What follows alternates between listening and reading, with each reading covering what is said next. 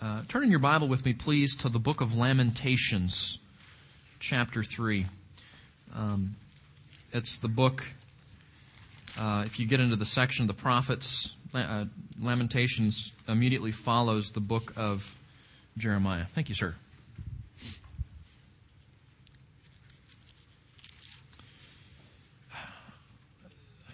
Reading Job this week, reading Job in general, but particularly this week, has reminded me of Lamentations. And just real quick, because we're not going to spend a whole lot of time here, but Lamentations, as you know, was written by Jeremiah. It's a book which is essentially a funeral message. The book is a funeral message. You say, well, who died? Well, it wasn't a person that died. The book of Lamentations is a funeral dirge for the city of Jerusalem, because Jerusalem has been captured by the Babylonians as part of God's discipline and judgment in the lives of the Israelites. And Jeremiah, as we parachute into Lamentations, finds himself sitting up on a hill outside of the city walls of Jerusalem, and he's looking down from the mountain, from the hills, to see his beloved city burning and in destruction. And he reflects on those things in chapter 3, verse 1. I am a man who has seen affliction. Because of the rod of his wrath, he has driven me and made me walk in darkness and not in light. Surely against me he has turned his head repeatedly all the day. He has caused my flesh and my skin to waste away. He has broken my bones. He has besieged and encompassed me with bitterness and hardship. In dark places he has made me dwell like those who have long been dead. He has walled me in so that I cannot go out. He has made my chain heavy. Even when I cry out and call for help, he shuts out my prayer. He has blocked my ways with hewn stones. He has made my paths crooked. He is to me like a bear lying in wait, like a lion in secret places. He, talking to God, has turned aside my ways and torn me to pieces. He has made me desolate. He has bent his bow and set me as a target for his arrow. And he made the arrows of his quiver to enter into my inward parts. I have become a laughingstock to all my people, their mocking song all the day. He has filled me with bitterness. He has made me drunk with wormwood. He has broken my teeth with gravel. He has made me cower in the dust. Jeremiah ministered for 40 years without one convert. He ministered faithfully to the nation of Israel for his God, and not one person was turned away from their sin because of his ministry. And here we see him overflowing with sorrow. He personalizes what has gone on in his ministry. And can you hear the echo of Job in his words? God is against me. God is afflicting me. God doesn't listen to my prayer. God has bent his bow and he's aiming at me as the target. We see there in verse 14, even the people of Israel apparently would come up with these songs mocking the prophet. So here goes Jeremiah down the streets of Jerusalem, and he would hear on the sidewalks on either side these mocking songs, mocking the prophets of God. He says in verse 17, my soul has been rejected from peace, and I have forgotten happiness. You ever been that discouraged where you can't remember what it's like to be happy? And so he says, verse 18, my strength has perished, and so has my hope from the Lord. That's where Job is right now. He's come to the end. He sees in every way that God is against him, that God has become his enemy. He's discouraged. He's despairing. He's lost hope. He's forgotten happiness. He has no strength. And what little, you can almost see his fingers clinging to hope in God, but he's starting to slide. Verse 19, remember my affliction and my wandering, the wormwood and bitterness. Surely my soul remembers and is bowed down within me. It's like something clicks inside the psalmist here. Something pops into his mind and he goes, wait a minute. I'm remembering, something is remembering inside my heart. Verse 21, this I recall to mind, therefore I have hope. It's like the lights are fading down, it's almost black, and all of a sudden he discovers the light switch, and he flips on the switch and the lights come on. What happened? What turned on the light? What changed the direction of his soul? Look at verse 22. What did he remember? That the Lord's loving kindnesses indeed never cease. There's no off switch to God's kindness. There's no stopping of the disposition He has toward His own of grace and mercy. His compassions, he continues, His compassions never fail. Verse 23, they are new every morning. Every morning. Whether you're having a party or whether your city is burning. Whether there's a great revival or whether your people are being carried off into captivity. He says God's faithfulness is consistent. It is new. It is there. And one of the reasons I want to draw your attention to this, the Psalms do this, Job does this, we see this in Jeremiah. What do you do when the theology you know and your circumstances collide? What do you do when what you know to be true about God seems to contradict what just happened in your life? You know what I mean? Do you hear him wrestling here? Do you hear him? I know you to be faithful. I know you to be righteous. I know you're compassionate. But I don't feel like it today. I don't see that in what's just happened. In fact, I see the opposite. I see you trying to punish me. I see you firing arrows at me. I see you hating your people, not loving your people. And he wrestles with that. Look at verse 24. The Lord is my portion. What does that mean? Count your blessings. Okay, count your blessings. Sir? I think he's talking like the Levites. You know, they didn't get any land. Okay. They didn't get any sections. Okay. And the Lord was to be their inheritance. Okay. Someone else back there? I just said He is better than it all. You're right, Gary. The allusion that Gary gave there is true. It echoes back to the Levites who had no land inheritance because their inheritance was to be the Lord. And I think when, yeah. It says the lines have fallen to me in pleasant places. Psalm 16. Yeah. This is helpful because what happens in Jeremiah's life in less than a chapter is what's going to happen ultimately in Job's life. But I want to show you the miniature version here. Okay? Jeremiah got to a place when his theology and his experience collided in contradiction, where he ran back to the only place of safety, the only place that would bring clarity, the only place that would bring him back to a place of hope. And that was a place where he was affirming of the character of God. I don't care what happens today, but I know God is faithful. I know His loving kindness never cease. I know His compassions never fail. And the end of that chain is where he says, God's my portion. I haven't lost God. And as long as I have Him, I have everything. Regine mentioned Psalm 16. That psalm ends with what? I remember the second part. What's the first part? You will make known to me the path of life.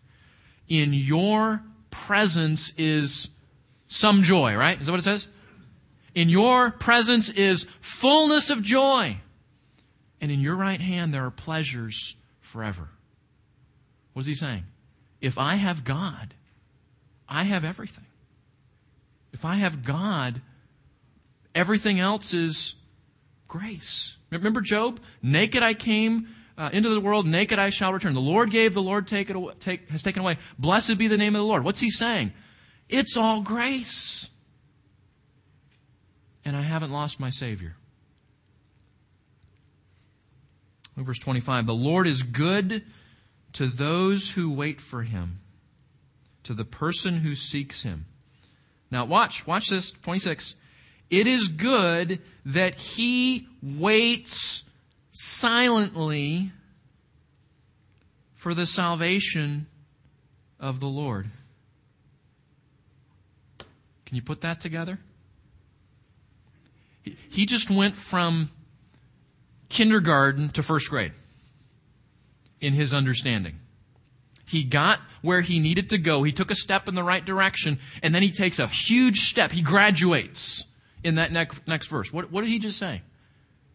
It is, say it, good to wait.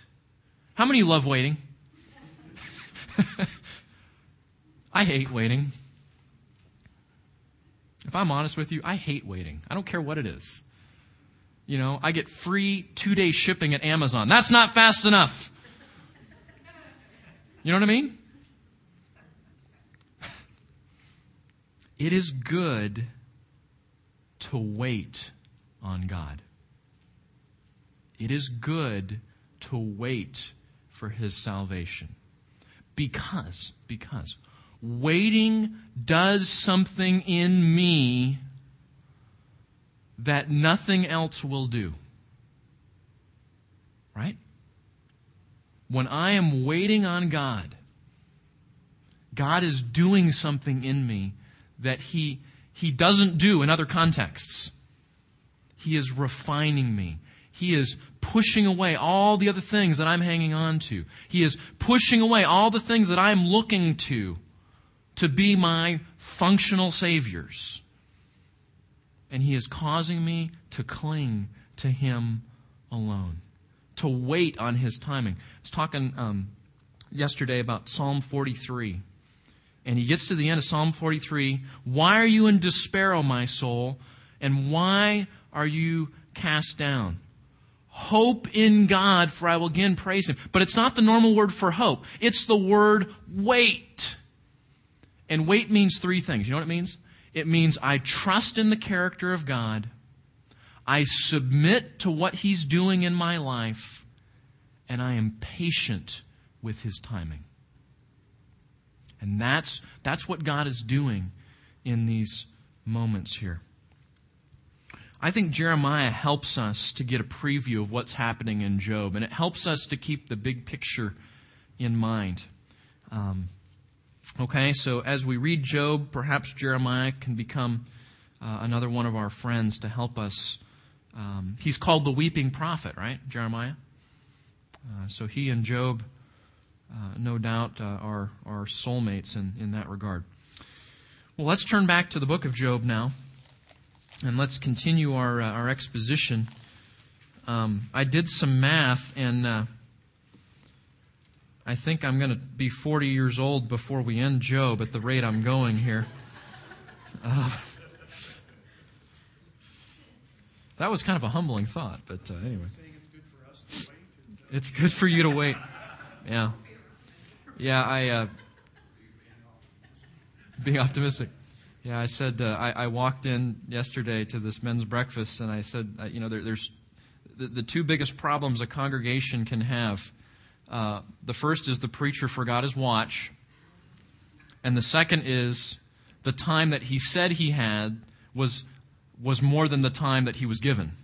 So anyway, that's not good, but. Okay, well, we are in a section where Eliphaz has spoken. The first friend has come in and has counseled Job, has attempted to encourage him, and as we found out, he didn't do such a good job. And now we're in chapter 6 where Job is responding to his friend. And just by way of review, let's look at what we talked about last time as we think about Job's response. Okay? Chapter 6, verse 1. Then Job answered, "Oh, that my vexation were actually weighed and laid in the balances together with my iniquity, for then it would be heavier than the sand of the seas." He says, if you take what's happened to me externally and you combine it with the thunderstorm that's going on in my heart internally, if we could take that and put it in this giant scale, it would weigh more than the sand of all the seashores in the world. So we see Job, first of all, reflecting on the vastness of his sorrow.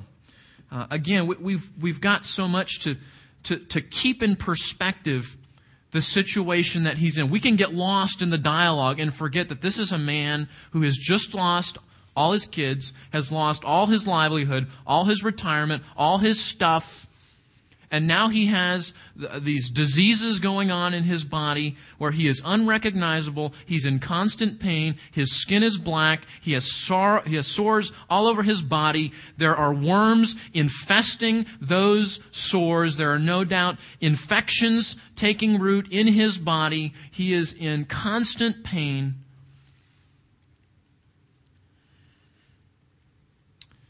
And that's his condition as we look at chapter 6. He reflects on his sorrow. But notice also the end of verse 3, he says, "Therefore my words have been rash." We see, even in the midst of great sorrow, he catches himself. You can see and hear a developed godly conscience. Can you notice that? As he reflects on that first speech in chapter 3 that he gave, where he just bursts forth and curses the day that he was born, he reflects a little bit and says, you know what? I was a bit hasty in my words. I was rash in my words. He acknowledges that. He acknowledges that his words have been rash, that he may have jumped to conclusions. Verse 4, we see the arrows of the Almighty are within me. What does that sound like? Sounds like Jeremiah, doesn't it? Okay. God is against me. God, you ever felt like that? Wait, we want to show hands. You ever felt like God's got his tanks and his guns and his bombs and his missiles up in heaven, and he's aiming them at you? You ever felt like that? I had someone this last week, there are some things going on in this person's life, and he called me up and he said, all this stuff is happening. Is God disciplining me? What would you tell him? I mean, I don't think you need to know the specifics necessarily to answer the question theologically. What would you say if somebody, all these bad things are happening, and they said, God is disciplining me? What would you think? What would you say?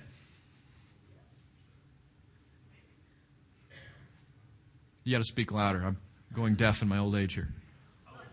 If disciplining means training your heart, everything God does is, everything that happens is that. But if it's punishment, no. Okay. Someone else?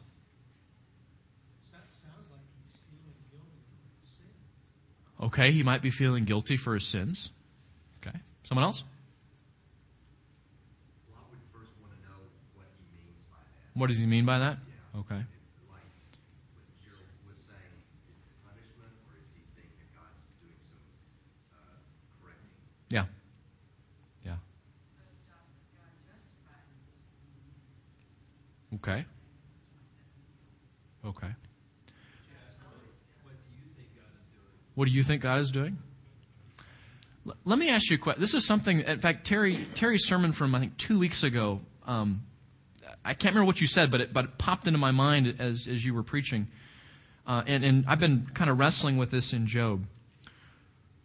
A lot of Christians get sidetracked by trying to discover the source of their suffering. Satan's out to get me. Satan's doing this. Satan's doing that.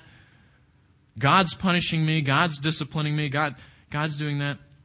And I think part of what we're supposed to get from Ephesians 6, based on your exposition, and you can tell me if I misunderstood you, but and part of what I'm getting from Job is, our job is not to try to figure out the source of the suffering.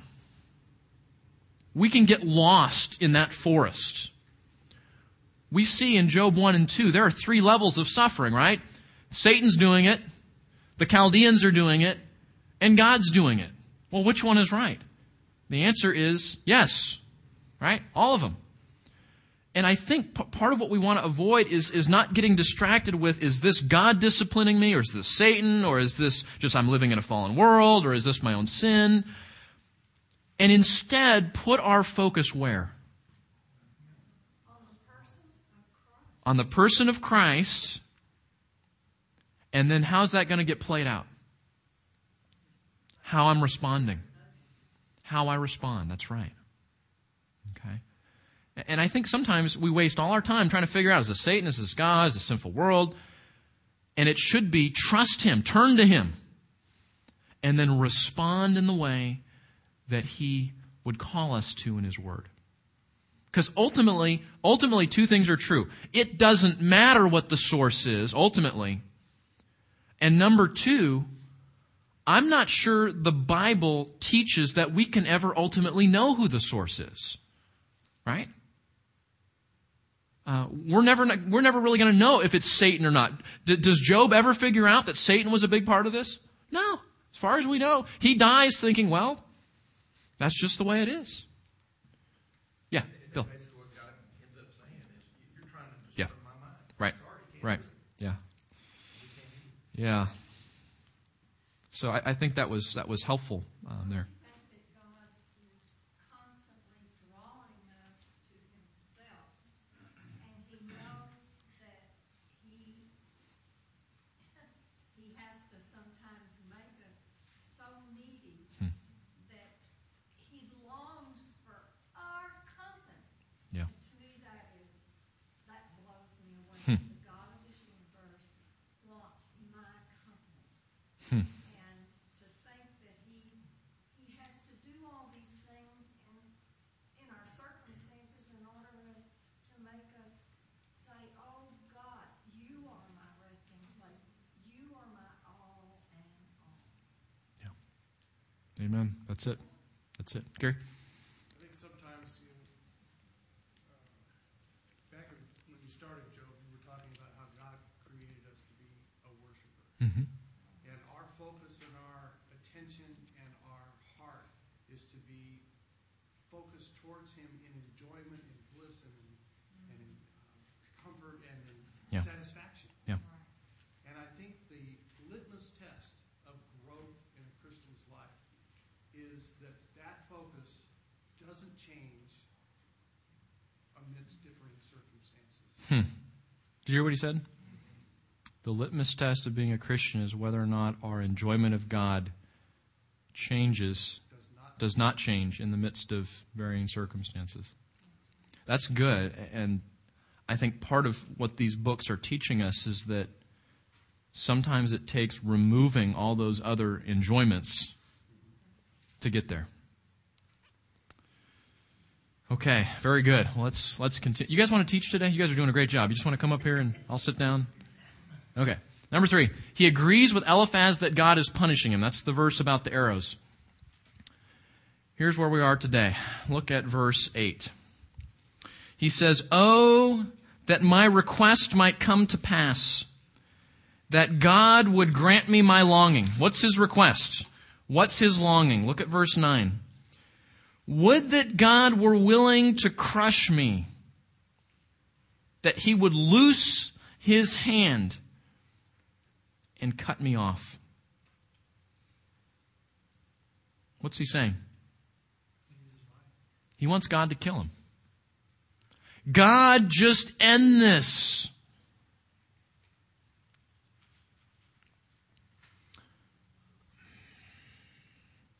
You know, it's one thing to be so discouraged without God that you think of taking your own life. It's quite another thing to know the God of the universe, to know Him as your Lord and Savior, and to suffer so greatly that your longing, right, your desire, your request of Him is, God, just take me home. Just kill me. I don't think suicide was ever an option for Job. I've studied the book looking for it a number of times, and I don't ever see him contemplating taking his own life. But he does ask God to do it a few times.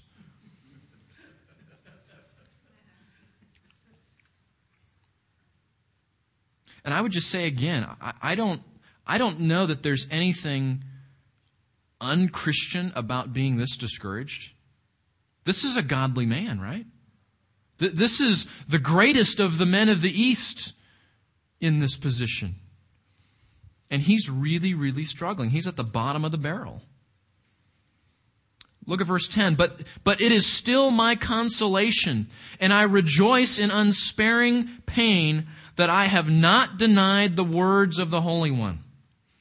What is he saying? He's saying his encouragement is still that he has not denied the words of God. He has not sinned. He has not spoken against God. So this is interesting. You see this sort of back and forth. And again, I appreciate the honesty of this book, don't you? Real life is not, I figure out the answer to my problem and then I'm okay. Real life is a problem comes and I take a step in the right direction and then I take a step in the wrong direction. I have days where I'm thinking straight and then the next second I'm thinking poorly. I'm thinking God's thoughts after Him, then I'm thinking sinful thoughts. And that's real. Is that where you guys live? That's where we live. That's the struggle here. We see a real man wrestling. God, I want you to kill me, but I rejoice in my pain. We go, what?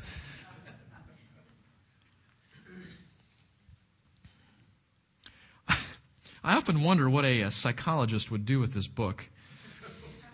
In fact, I think I have a thing rolling around in my head for a number of weeks called, If Job lived in the 21st century, what would contemporary Christian therapy do with him?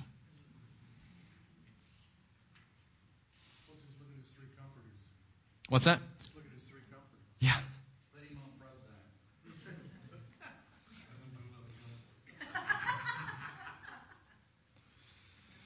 Oh, yeah. Yeah, we'll get there, guys. We'll get there. But we see, even at the bottom of his despair, his confidence is that he hasn't denied his Creator. Now watch him flip-flop again. Look at verse 11. What is my strength that I should wait? What is my end that I should endure? Is my strength the strength of stones? Is my flesh bronze? What's he saying? He's saying, I don't have the strength to do this.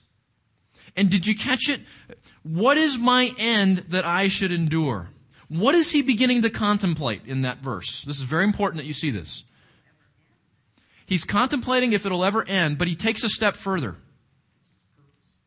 What's that? Okay. He's saying, what's the point of enduring this?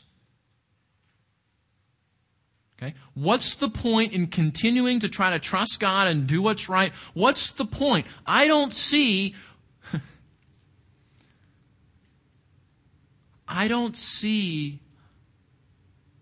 the value of what's going on.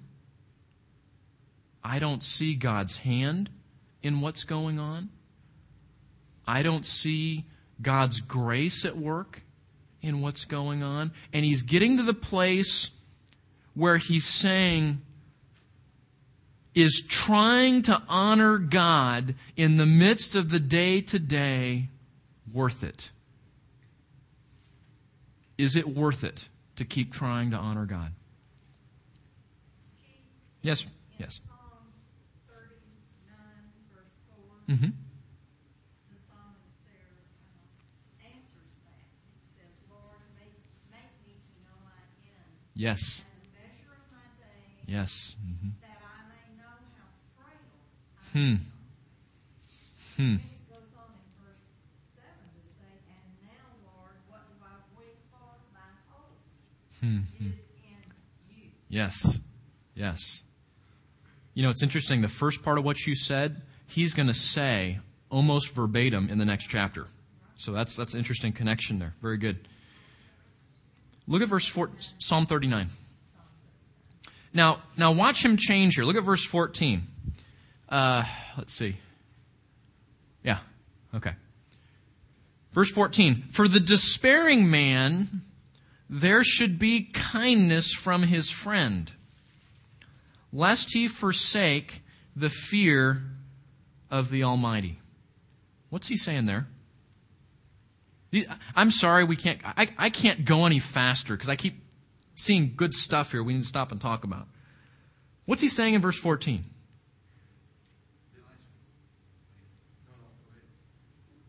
fact, he's saying that even though I'm in great despair, my friends all stick with me. Okay. That could be, and maybe your translation takes it a little bit different. Yeah. Okay, yeah.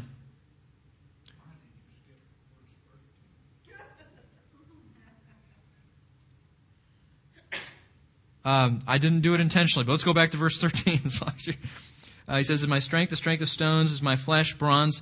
Is it that my help is not within me, and that deliverance is driven from me?" What do you think about that?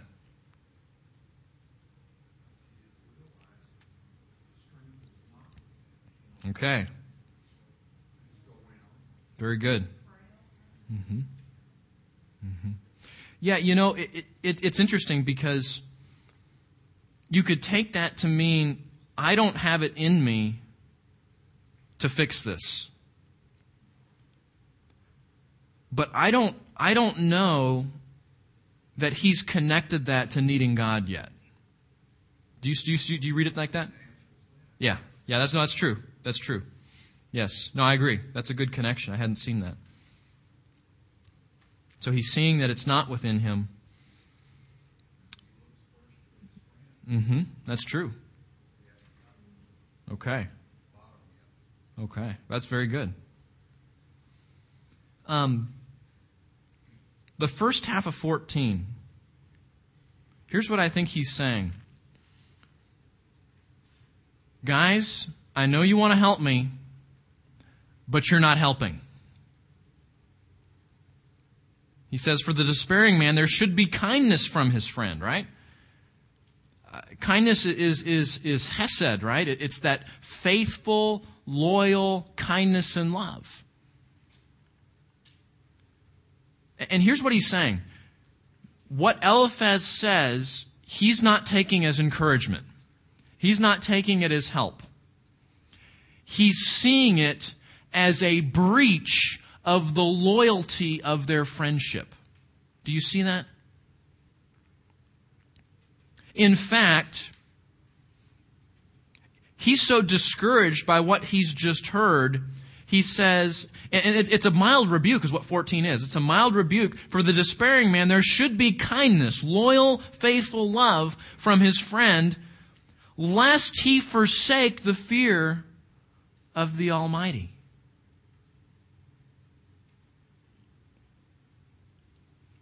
He's saying, friend,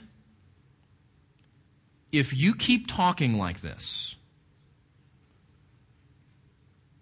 you might tempt me to turn away from the fear of my God. Do you read it like that?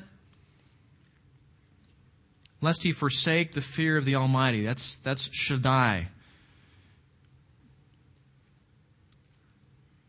Well, tell me what you think.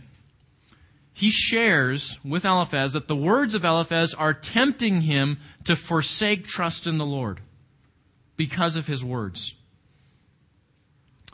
Flip over to Proverbs 12 just for a moment, because I think this is a pull the car over verse.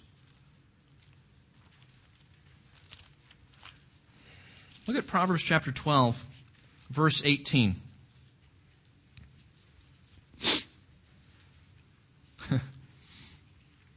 Think about this in the context of trying to minister to somebody who's suffering, okay? I'm just going to put that context in play here. There is one, 12:18, there is one who speaks rashly like the thrusts of a sword. We've talked about rash speech. We've talked about hasty words. And what Solomon is saying in Proverbs 12 is that sometimes we can speak too quickly, and even though our intentions might be good, it feels like from the other side you are stabbing them with a sword. Right? You see that? When we are trying to be an instrument of grace in the life of the person who's hurting, we end up becoming Satan's instrument. It's interesting, one of the commentators I was reading talked about just this perspective of, here come these friends, these are loyal friends, good friends, godly friends, they come in, they want to be God's instrument of help, and they end up taking sides, unintentionally, with what Satan is doing in this man's life. Look at Proverbs 12:18 again. There is one who speaks rashly like the thrusts of a sword, but the tongue of the wise brings healing. This is the verse, we've said it before, it's worth repeating. This is one of those warning verses in this chapter. Because even though our intention might be good to help somebody who's suffering, we can end up hurting them by being hasty in our words.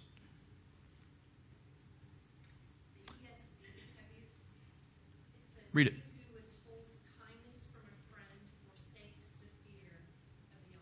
Yeah, you can take it like that. Mm-hmm. Yeah, you know, one of the problems, as I mentioned with Job, is that it's old, it's poetry, and it's narrative. How's that go, David? Very, very hard to translate, right? And so you can take it like that, and taken like that, it would really be a warning for the person talking, right? Which would be true as well. Yes, Dave. One of the things that always strikes me about Job is reading the replies of his friends is when you read them in isolation, there's actually nothing wrong with anything they say, all their statements are correct. Yeah. You find the same thing in Psalms, etc. But when you're trying to help somebody in difficult times, just throwing a string of homilies at them makes you feel good. Like, Yeah.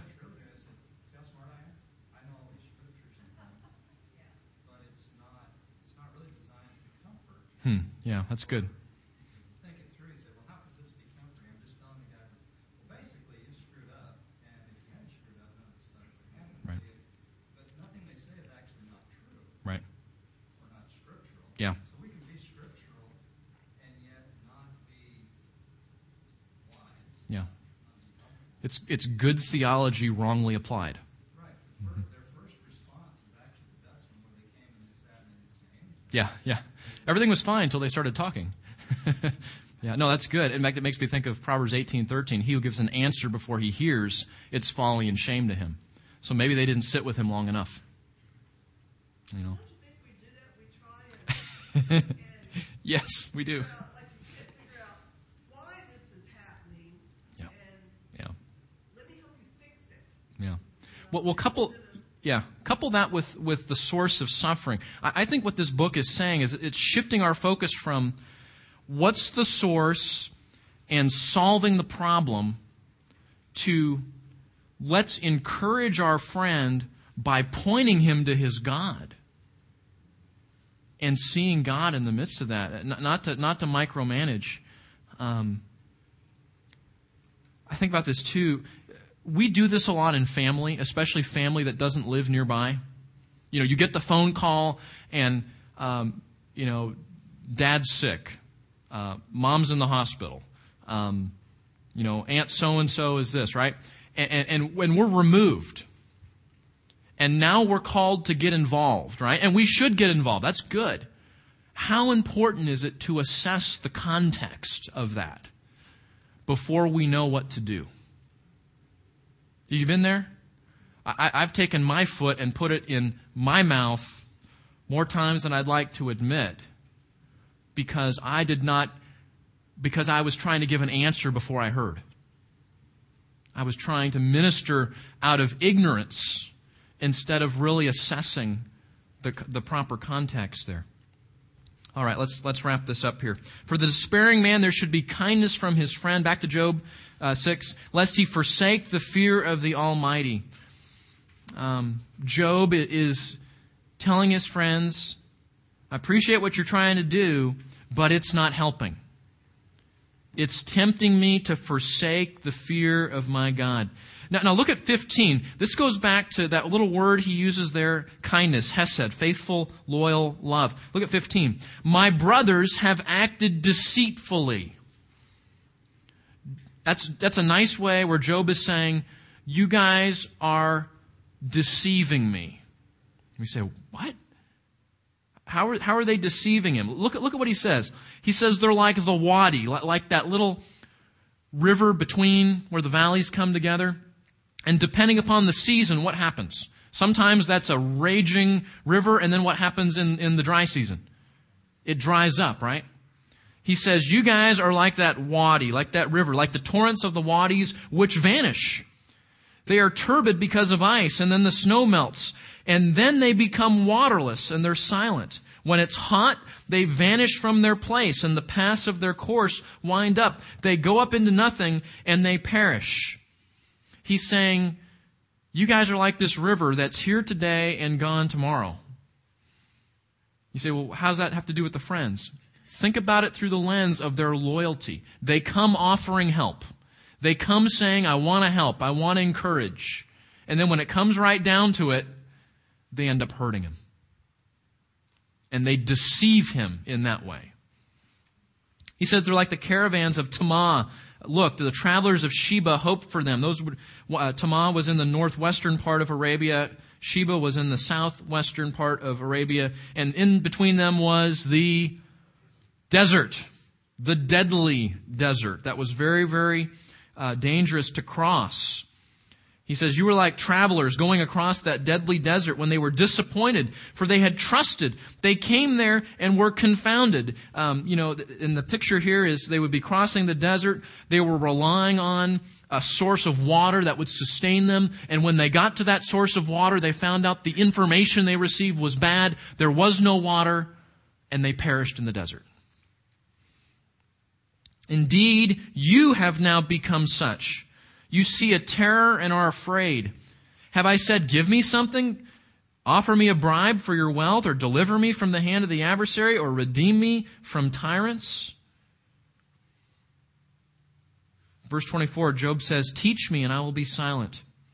Show me how I have erred. How painful are honest words, but what does your argument prove? Do you intend to reprove my words when the words of one in despair belong to the wind? You would even cast lots for the orphans and barter over your friend. And then verse 28, this is one of the most sad verses in the whole section. He looks at his friends and says, please look at me. Look me in the eyes and tell me, am I lying to your face? Because they're saying, Job, there's something in your life. There's something sinful that you need to repent of. There's something you're doing. That's why God's doing this. And Job looks at him and says, look at me. I'm your friend. Look me in the eyes. Do you think I'm lying to you? He declares his friends to be deceitful since he came to help, but has only caused harm. And he asks Eliphaz to show him where he's sinned. He's willing to listen, right? I'm willing to listen. But he concludes that he's not lying. He says, I'm not lying. Look me in the eyes.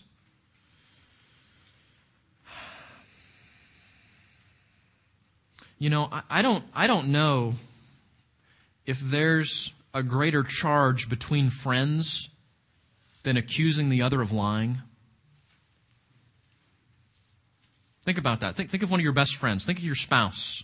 Think of someone who's close to you and accusing them of lying. That's where we've gotten. Where Job's saying, you guys are accusing me of lying? So though they came to be instruments of God,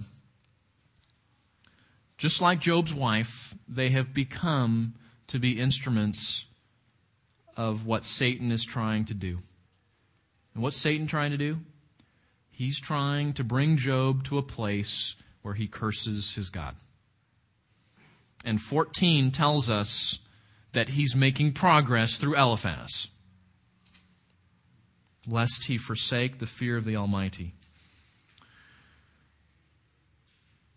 We'll put a comma in your notes, and we'll pick up the second part of Job's speech next time. Let's pray together.